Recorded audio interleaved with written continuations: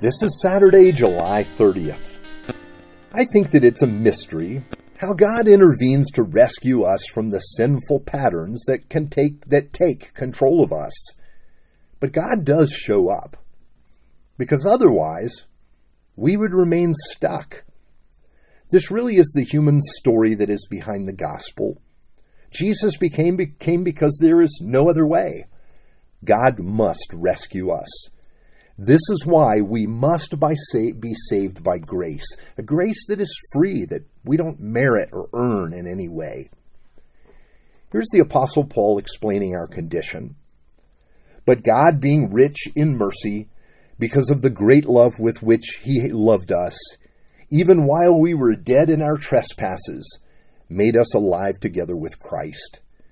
By grace you have been saved, and raised up with him and seated with him in the heavenly places in Christ Jesus. That's Ephesians 2, verse 4 to 6. Now, Paul says we are living in a sort of death. We were dead because we were incapable of changing our lives, of setting ourselves free from what bound us. I think of recently hearing the story of a man trapped in his addiction. Alcohol was his trap.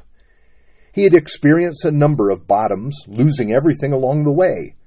His wife left him twice. His grown children really didn't want anything to do with him anymore. He couldn't keep going, anything except for his drinking. Every time he attempted to stop drinking, the drama would begin. There were bouts of depression, failed resolutions to get himself together and stop. He experienced self-hatred over his weakness, and he went through this same helpless cycle over and over again. Then one day something indescribable took place. He was walking along a sidewalk and suddenly his desire to drink lifted. He didn't do this himself because he couldn't have done it, but in that moment his life began to change. He just didn't take the next drink. Now it seems simple, too simple, but this is often the way that grace works. Now, this didn't mean that the battle was over. The first victory had been won by the grace of God. You see, God finds us dead in the sense that we cannot change or fix ourselves, and then he raises us up with Christ. A friend of mine named Bob experienced this same initial liberation. His addiction had defined his life and shaped everything about him. But God loved Bob and rescued him. He was placed on a new footing, given a place to stand. Now, this didn't mean that Bob did not have to engage with God and make use of his freedom. You see, God always engages us in what follows. Bob learned that he could easily lapse back into his addiction. He could return to the place where he was before and give up the gift of his freedom.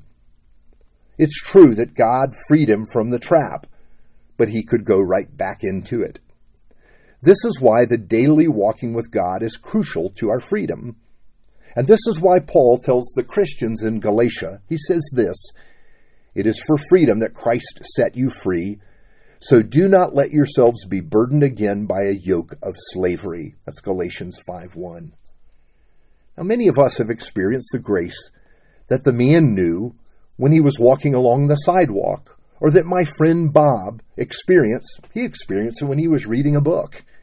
It happened to Paul in a dramatic way when he was along the road to Damascus.